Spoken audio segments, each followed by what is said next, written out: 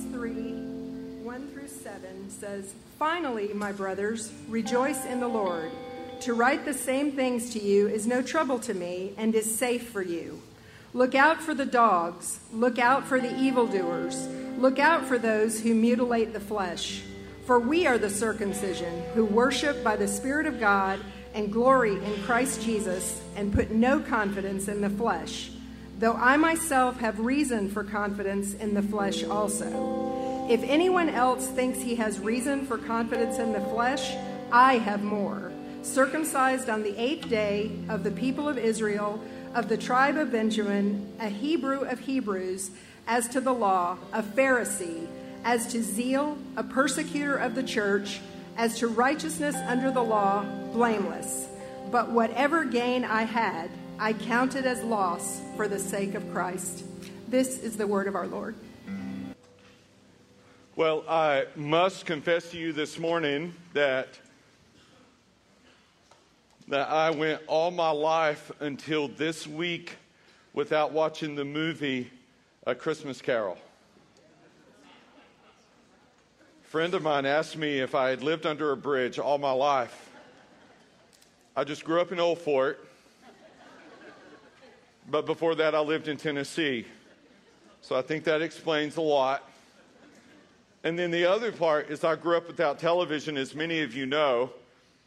The first time I ever watched television on any regular, consistent basis was in college. My roommate had a television, and I didn't know they were reruns. I thought that was the first time anybody had ever seen that. Everything I watched was a rerun, but it was all new to me. And so I watched the movie this week, since we have a sermon series based on it. I thought that was a good idea. And I prepared the sermon even before seeing the movie, and then I go to see the movie, and because I want the sermon to be from the Word of God, not from a movie. But then when I go to see the movie, it's interesting, the reason that our team, so we meet, we just met this past week and to plan our preaching calendar for all of next year. And so this was planned a year ago. And so I look and I see, and this morning I know that there are some people in here who are like Marley when he appears to Ebenezer Scrooge, because these were his words. "I wear the chain I forged in life," replied the ghost. "I made it link by link and yard by yard. I girded it on of my own free will, and of my own free will I wore it." What is he talking about? He spent years focused on making money, on work, at the expense of relationships, at the expense of helping the poor, at the expense of a lot of things. And in his death, as you see him as the ghost in the movie, he's chained. He's carrying around heavy ledgers with him. He's carrying the chains of a legacy that he is not proud of. And I know in this room this morning that there are some of you who are doing the same. You have a living legacy that is chaining you down. And for some of you, it is because you will not let it go. The temptation to do, to be, to whatever it may be is just too big, and you will not let it go. You know the change you need to make, but you will not make the change. That's where some of you live. Then there are others of you who did let it go, but it plays like a broken record in your mind. It rolls again and again. One misstep, and every misstep seems to play all over again. Can I get a witness? Is there anybody who lives there? Like, you make one mistake, and it's every mistake you've ever made. You scrutinize yourself to such a degree that your life is a constant struggle of misery and difficulty and intermittent victory. And so that's where you live. And so I would say to you that Paul's words are for you this morning in particular. But I would say to others of you who are here and the Spirit has revealed what needs to go in your life, listen to Him. Listen to Him. Paul says in these verses, finally, my brothers, rejoice in the Lord. That parenthetical phrase is huge. In the Lord. Rejoice in the Lord. To write the same things to you is no trouble. He said, I'll write this again and again and again and all day long. That's not trouble for me. And it's safe, or it safeguards you. This morning, this word, if you will allow it, will safeguard you. From what? How do you rejoice in the Lord? I'm not asking you this morning, and some of you, this is a total paradigm shift. I'm not asking you to rejoice in how much money you may have just given. I'm not asking you to rejoice in what good you may have done this week, how early you may have arrived here even this morning, or how late you stayed on something this week. We are grateful for that. No. I'm asking you, because God's word is to rejoice in the Lord. In the Lord. You say, why? Well, how? Let's look. Number one way to rejoice in the Lord, believe it or not, is beware of the dogs. Beware of the dogs. Now, this would make more sense to me if it said beware of cats. But it doesn't. It says, beware of the dogs. I know some of you love cats, and I'm convinced that the reason you love your cat is because your cat acts like a dog. So, beware of the dogs. Well, in Paul's day, and if you've ever traveled to a developing country, you've seen this. Dogs are unkept in developing countries. You're told never to pet them. They're rabid often. They will get you in trouble. You just don't touch them. And in Paul's day, they were. Today people call their dogs children. I mean, there's dog insurance. There's everything under the sun. So get that out of your head. When it says beware of the dogs, it's rabid animals who run through the streets attacking random people who go by. That's what Paul is talking about. So who are they? Here it is. You'll see it on your screen. Judaizers who taught that circumcision was necessary in addition to faith in order to be saved. Now, I know that seems foreign to you, but the entire Old Testament covenant is based upon an act of circumcision. On the 8th day, baby boy, circumcised. That's the Old Testament. That's the basis of their covenant, the physical act of the spiritual reality of the covenant. And so there are these people who are following Paul around, and as they follow him around, what are they doing? They're saying they're saying to all of Paul's audience, in addition to Christ dying on the cross, you must be circumcised to be fully in. So they're mixing Judaism and Christianity. They're called Judaizers. All right, so you say, well, historically, I get that. They shouldn't do it.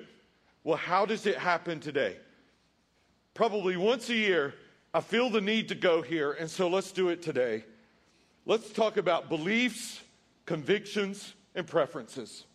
Because this is where we can sort through this and figure out where are the Judaizers who are in the world today, in the Christian world. Beliefs are critical to the faith and must be adopted by everyone. That's beliefs. What are they? The authority of Scripture. That is a universal belief that must be adopted by every believer. A belief in the Father, the Son, and the Holy Spirit, the Trinity. Salvation is by grace through faith alone, in Christ alone. That is all throughout Scripture, Old and New. Jesus Christ is visibly returning one day. Those are beliefs. That means salvation isn't by church membership. It isn't by baptism. It isn't by works that you can do. Those are universal beliefs, and every follower of Christ must believe those to be a follower of Christ.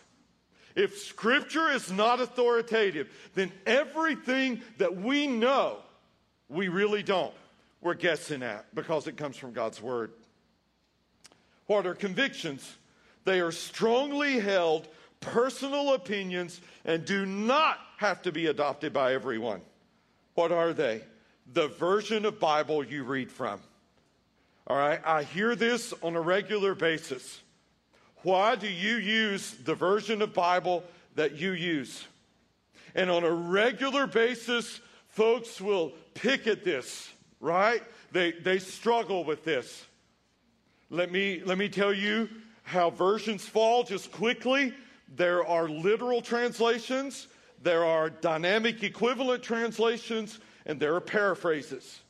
Literal translations, King James, New King James, New American Standard, the New Holman CSB, the ESV, those are literal translations of the Bible, word for word. So, every preacher who preaches here preaches out of a literal translation. It is a conviction that we have. It's what we do. All right, so there are dynamic equivalent translations that would be in the middle, the NIV and the NLT. Those are paragraph for paragraph. They are not word for word. Good to read, not great for study because you are not getting word for word. Don't have a problem with them. We just don't use them for the course of study, of preparing a sermon, because they aren't literal. And then there are paraphrases. The Living Bible and the Message have authors. They are not translations. They simply, Eugene Peterson died just a couple weeks ago, who wrote the Message and don't know the name of the Living Bible. Those are paraphrases. Now, here is the reality. We, by conviction, preach out of a literal translation. That's just a conviction that we have. I have wonderful friends who preach out of a dynamic equivalent translation. Okay, don't part ways with them. It's just where we land, right? That's a conviction. How you dress at church. I'm not talking about modesty or immodesty. Everybody should be modest. I'm talking about, must it be a coat and tie, or is it okay that I'm wearing blue jeans? All right? In the last 6 months, I received an email because my dress, according to that emailer, was less than enough for me to stand behind this and preach. That's simply a conviction they hold. They're fine to hold that conviction. It doesn't bother me. It's simply a conviction. The way you worship, that's a conviction. Some of you, lift your hands. Some of you, if your hand goes up, the rapture is around the corner. All right? Like, here he comes, and you better be ready. That's just personal conviction, can even drop down into preference. All right? If you, please hear me, if you expect everybody to worship like you worship, I wouldn't go to heaven. I'm just saying I wouldn't. I wouldn't. And where people tend to camp out here is in the two extremes, right? So if you're Pentecostal and everybody doesn't worship like Pentecostals, then they're not going to heaven, right? So that's that one extreme. Or if you're over here and you stand straight, and if you smile, God forbid, but you stand straight and you sing the song out of the hymnal in front of you, and there's absolutely no emotion that should enter. Those are the two extremes. They tend to judge everybody kind of in the middle, right? It's simply a conviction. How about this? Making second-tier theology first tier. You say, Jerry, what do you mean? When Calvinism is your calling card and not Jesus Christ, then your conviction has been elevated to a belief, and you expect everybody to be a Calvinist, you're detracting from the cross. Any conviction elevated to a belief, anyone, whatever it may be, and you're going to preach that, and you're going to proclaim that. If you're a dispensationalist, right? And everybody has to believe in the dispensations as you do. And if they do not, somehow they are not in. You've taken a second-tier position, elevated it to a first, and when you do, Jesus Christ somehow slides into the background, and your theology slides into the foreground. You say, Jerry, how do I know when I have a problem with that? when JC to you is John Calvin and not Jesus Christ, you could have a problem, right? That's when the problem could come in. How about how Jesus is going to return? Wow, this for some people. Have you ever been driving down the road and you see the church sign? We are a blank, blank, blank, blank, blank, blank church. Yes, I've seen them. Right, premillennial, down the line. I love what Larry Osborne says when he says, pastor in California, been there, his church almost 40 years, just wonderfully successful pastor. And Osborne says this, when it comes to the return of Christ, we have chosen to be on the welcoming committee, not the planning committee. I'm with him. Amen, church? Amen. Even so, come Lord Jesus. However it is you're going to, I love to study it, enjoy it, teach it, that kind of thing. But those are simply convictions. We cannot die on those hills. And then there are preferences. They are issues of style and do not have to be adopted by everyone. The way the building looks, music style, those kinds of things, you know, concrete instead of carpet, all that kind of stuff. Those things are merely preferences. You know what the sad reality is? Most churches fight over what? Preferences. Most church arguments, most church fights are not over the things that matter most. There are churches that need to have some serious conversations about theology in their church. They need to have some serious belief conversations and deal with some things, but they won't. But I guarantee you, if somebody comes in and suggests maroon over green carpet, that it could be a colossal, deadly fight in that church. We've done this now and practiced this for years, and we do it with great love and tenderness. But if you have a soapbox on a theological issue, you will never lead a group in this church and you'll never teach a class. Why? Because Jesus Christ is coming back, and we have this a little bit of time to tell as many people as we can before he does that he's coming back. And your or my second-tier theological issue does not matter. It doesn't. It just doesn't. And I would say to you, and okay, here we go, that people who insist that it does, beware of them, because they're dogs. Okay, that's quiet. Let's keep going. It gets better. Okay, worship by the Spirit, glory in Christ Jesus. To worship by the Spirit is to worship filled with the Spirit. All right, that can happen every single Sunday, but last Sunday was special, wasn't it? Yeah. I mean, God had a different plan, and thankfully, Tim, I believe your transparency and your testimony just ushered a sweetness of the Spirit of God in this place. I really do, and I appreciate that. I really do. We always want to be a church of struggling saints, amen? We want to be a church of transparent people who come in. And we may be stumbling all over ourselves, but if we stumble right into each other's arms, then we're going to be all right. Amen, church? We'll get through this. And Tim, I appreciate that. And so what do? We worship by the Spirit. We glory in Christ Jesus. Do you know what? I don't think you can worship by the Spirit unless you are glorying in Christ Jesus. Okay? So if you say it's the Spirit and it's confusing, guess what it ain't? The Spirit. The Spirit's not confusing. The Spirit will draw attention to Jesus Christ every single time. Jesus said, when he said he was leaving the Spirit, that the Spirit would bear witness to who? Him. All right, the Judaizers are focusing on what they can do. Paul is focusing on what Christ has already done. Spirit-filled worship has Christ as the subject and its object. What does glory mean? It means to boast. It means to boast. So let me give you an illustration. He's sitting right here. His name's Gary Suttles. All right, so he's sitting right here. Gary is. So Gary, through his life, has been a really successful businessman and just very humble about it, but he's done very well. And so that was not in a bad way ever have I known him, his glory, until one thing happened.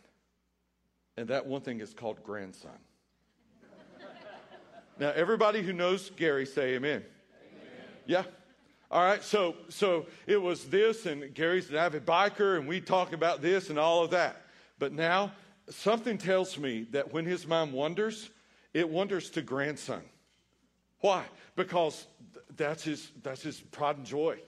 Like that grandson is Gary. There's no doubt Gary's pride and joy. There's no doubt about that, right? And here you go, have a guy who spent all his life in this career, building and doing and selling and being so successful. And all of a sudden, one little bundle about this big can come roaring in, screaming in, right? Roaring, screaming in. And it's like all of that just goes out the window. Do you know what? When you truly get saved and born again, that's what happens. When you do, when Jesus comes to live in you, all of a sudden, all of these things that mattered so much, you don't glory in them anymore. You glory in the Jesus who picked you up out of the miry clay, as David said, and set your feet on a rock and established your way. And I'm like going straight free will right now. But that's what you do. You glory in him. You no longer glory in your bank account. You no longer glory in your reputation. You no longer glory in your status in life, but you glory in the one who came as a baby, who grew up, who died on the cross, who resurrected, who ascended, and who is coming back. Amen? We glory in him. That's who we glory in, right? That spirit-filled worship. How severe is this? Verse 7, Paul said, but whatever gain I had, I count as loss for the sake of Christ. Whatever it was, just mark it off my list. Jesus, just mark your theology off your list. Not that you shouldn't be a theologian. I read it all the time, study it all the time, love it, love it, love it, love it. Love having conversations about it. That's not what I'm saying. But I'm saying glory in Christ. Glory in Christ. Oh, I so want people who walk in our doors Sunday in and Sunday out to say, they made much of Jesus. They made much of Jesus. Do you know why it's so important that this be sandwiched between these two other truths? Glory in Christ, worship full of the Spirit. In order to worship by the Spirit and glory in Christ, those are positive things to do. We must be aware of the enemy without, those are the dogs, and the enemy within, and that's what Paul mentions next. So please hear me. You have two enemies. You have dogs who have their soapbox, and if they can, they'll distract you. They'll climb up into you, read enough blogs, listen to enough podcasts, and you'll buy into their message. You won't even know it. It's everywhere today, everywhere today, everywhere today. Just because we're in a rural setting as we are doesn't mean it does not come flying in to your devices. I know that. But then there's also the enemy within. And that's the third thing Paul says, put no confidence in the flesh. The more subtle enemy is your own flesh, your own performance, your own righteousness. Paul listed his credentials. They were many. He had reason to put confidence in his own accomplishments, if anyone did. Paul did. What are they? Look at his list here. It's amazing. All his Jewish audience, these Judaizers, right? He's showing them up. None of them in their Judaism can approach him. He said, I have reason for confidence in the flesh. If anyone else thinks he has reason, I have more. Circumcised on the 8th day, of the people of Israel, of the tribe of Benjamin, which was a good deal. He was on the right side of the tracks. The Hebrew of Hebrews, as to the law of Pharisee, that was the most elite group of people who followed the law. As to zeal, a persecutor of the church. As to righteousness under the law, blameless. Doesn't mean perfect. It just means I was consistent. I got it right all the time. That's what he's saying. So Paul is saying to all these Judaizers who are following him around, who are telling his new followers of Christ, if you don't have this, you're not in. If you don't have this, you're not born again. If you don't have this, you just got part of what you need. You need something more. Paul is saying to them, hey. If you're going on Judaism, I got you every single time, all day long. My pedigree will outdo yours any day of the week. Don't give me that. Don't give me that. Put no confidence, not some, no confidence in the flesh. No confidence in the flesh. Well, why? Why? Because the flesh will let you down. All right? What is your flesh? Your flesh is your two things in Scripture. It could just refer to your physical being, apart from your spiritual, but it is also that drive that each of us has to do life our way. And it's in you, and it ain't going anywhere. It's in us. It's deep in us. So Paul says, put no confidence in the flesh. So what I'm going to do, if you're a note taker, this is going to drive you slap crazy, so just relax, because this will populate my blog, enoughfortoday.org. It'll populate it at like 11:05 this morning.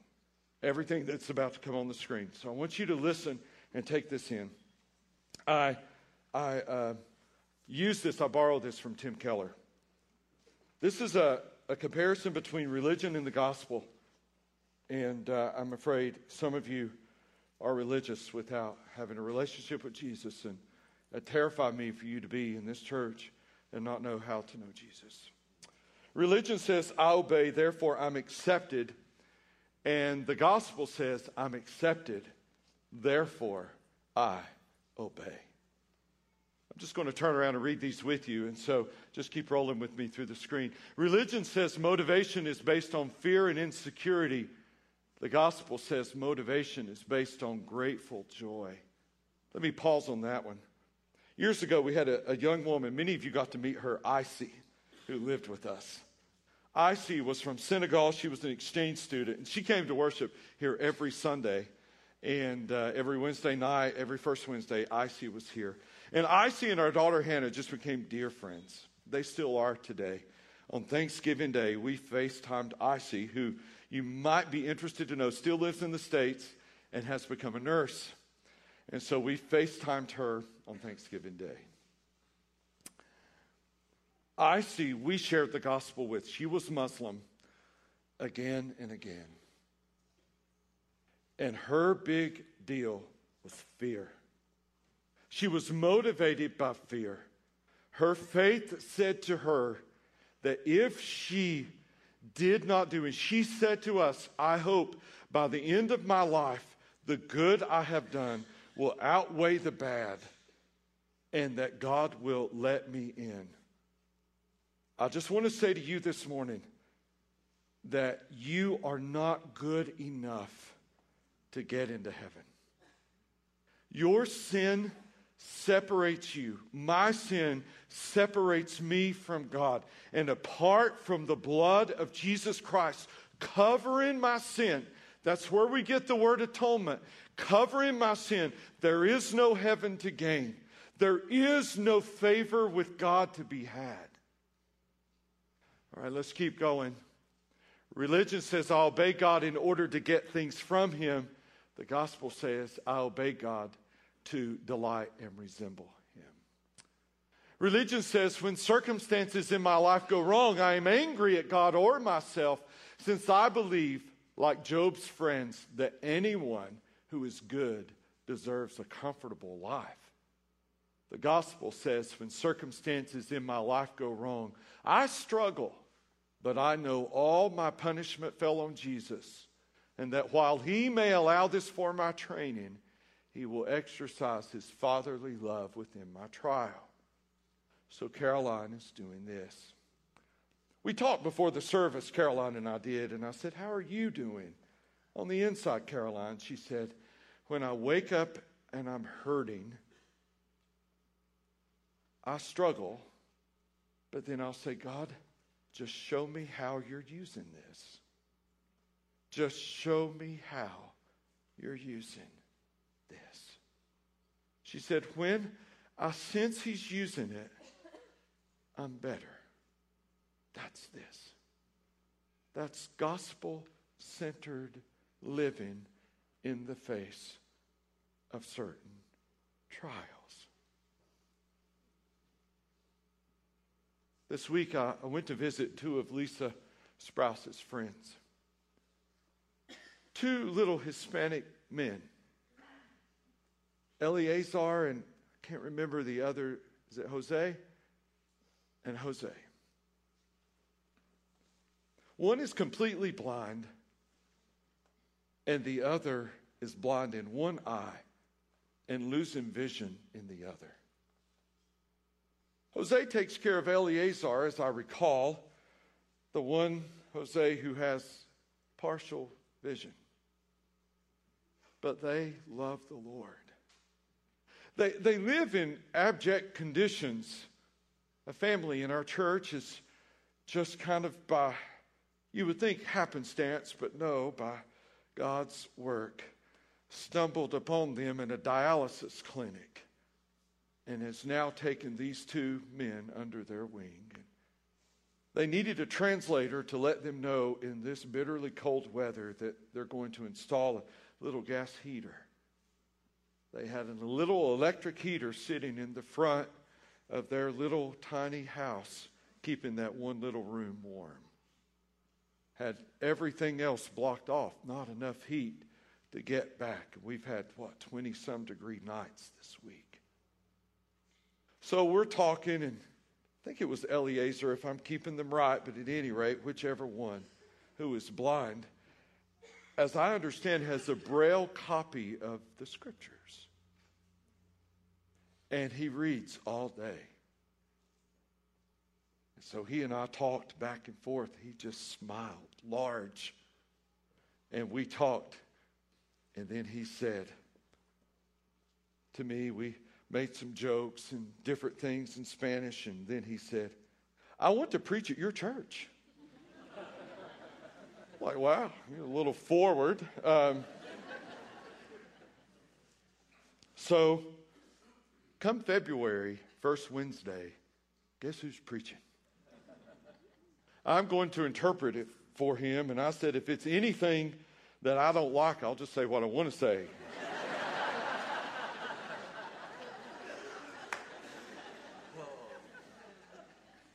And do you know what he said? Are you ready for this? He said, that's fine, but please don't say this. Don't say any prosperity gospel.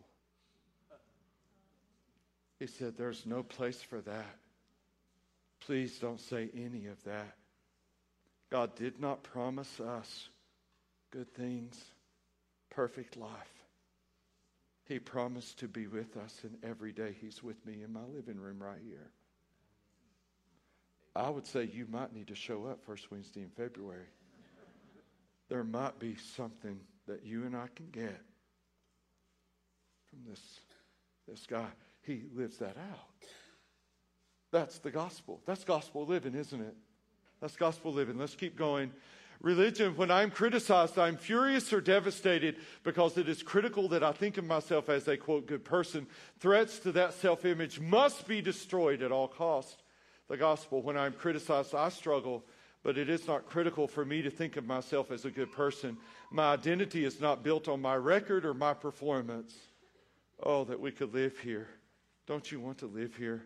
But God's love for me in Christ, I can take criticism. Next one. Religion says my prayer life consists largely of petition, and it only heats up when I am in a time of need. My main purpose in prayer is control of the environment. The gospel says my prayer life consists of generous stretches of praise and adoration. My main purpose is fellowship with him. Reminds me of that old song, Come Thou Fount of Every Blessing, to my heart to sing your praise. Streams of mercy never ceasing, call for songs of loudest praise. Teach me some melodious sonnet sung by flaming tongues above. Oh, praise the mount I'm fixed upon it, fount of thy redeeming love. Amen, church? That's the point of prayer. That's the point of spending time with the Lord. It's not gimme, gimme, gimme, gimme. It's Lord, can I know you? Can you tune my heart? It's out of tune all over again, and tune my heart to sing your praise. Religion says my self-view swings between two poles. If and when I'm living up to my standards, I feel confident, but then I'm prone to be proud and unsympathetic to failing people. If and when I'm not living up to standards, I feel insecure and inadequate. I'm not confident. I feel like a failure. Anybody live there? The gospel says my self-view is not based on a view of myself as a moral achiever. In Christ, I am simultaneously sinful and yet accepted in Christ. I am so bad he had to die for me, and I'm so loved he was glad to die for me. This leads me to deeper and deeper humility and confidence at the same time, neither swaggering nor sniveling. And is there another? Religion says my identity and self-worth are based mainly on how hard I work or how moral I am. And so I must look down on those I perceive as lazy or immoral. I disdain and feel superior to the other. The gospel says my identity and self-worth are centered on the one who died for his enemies, who was excluded from the city for me. I am saved by sheer grace. So I can't look down on those who believe or practice something different from me. Only by grace I am what I am. I have no inner need to win arguments. Wow. Religion says since I look to my own pedigree or performance for my spiritual acceptability, my heart manufactures idols. It may be my talents, my moral record, my personal discipline, my social status. I absolutely have to have them so they serve as my main hope, meaning, happiness, security, and significance. Whatever I may say I believe about God, the gospel says I have many good things in my life, family, work, spiritual disciplines. But none of these good things are ultimate things to me. None of them are things I absolutely have to have. So there is a limit to how much anxiety, bitterness, and despondency they can inflict on me when they are threatened and lost. Religion versus the gospel. I know that's a lot for one sermon. That's why it's on the blog. Some of you this week in your quiet time need to take this list and just by the Spirit move through it. So there's a scene in the movie. I think it'll make sense. Just check it out. Upon his death, my father left me a small inheritance. Belle wished to be married, insisting that we could get along on very little. But I wanted something more for both of us. So I lent out that money, laid the foundations for financial success, which I have achieved, I may add. Congratulations. Well, thank you not to sneer. Spirit, show me no more. Conduct me home. You have explained what you gained. Now I will show you what you have lost. Belle. Yes, Belle. And those are her children. Oh, darling, he's wonderful, isn't he? Oh, Lord, what a brood.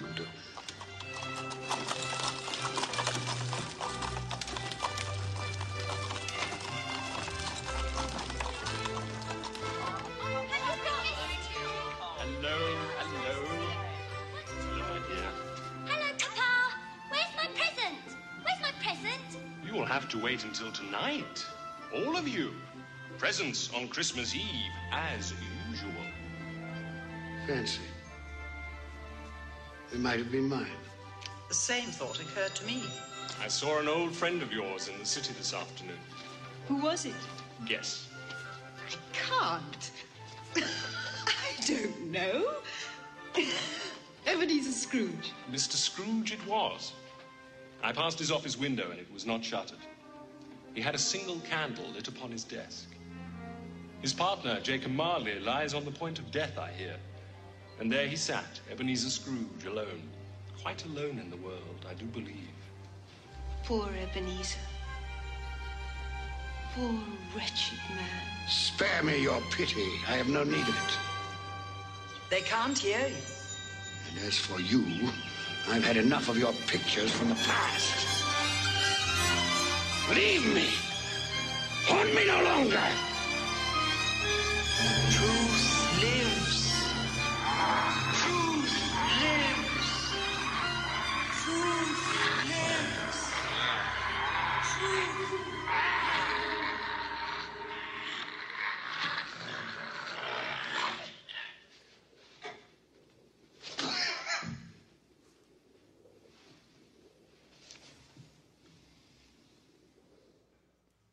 Ebenezer Scrooge, who is religiously committed to greed and wealth, sees what he's lost. Here's the last thing I want to happen to you is your religious commitment to exclude you from a relationship with Jesus Christ.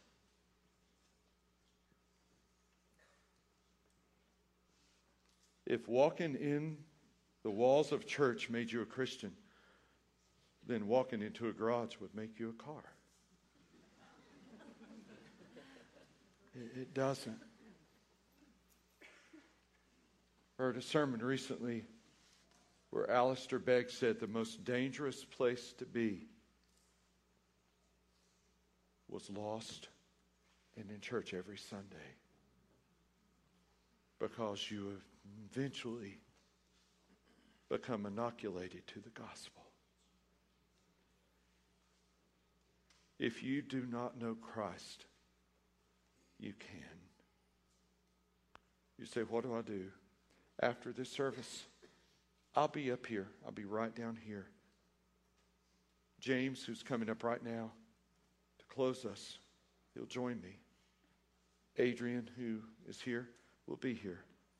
If you do not know Christ, would you come? Would you receive him? As others will be leaving and exiting and going to where it is they go, I would invite you to come this way and receive Christ as your Savior. James?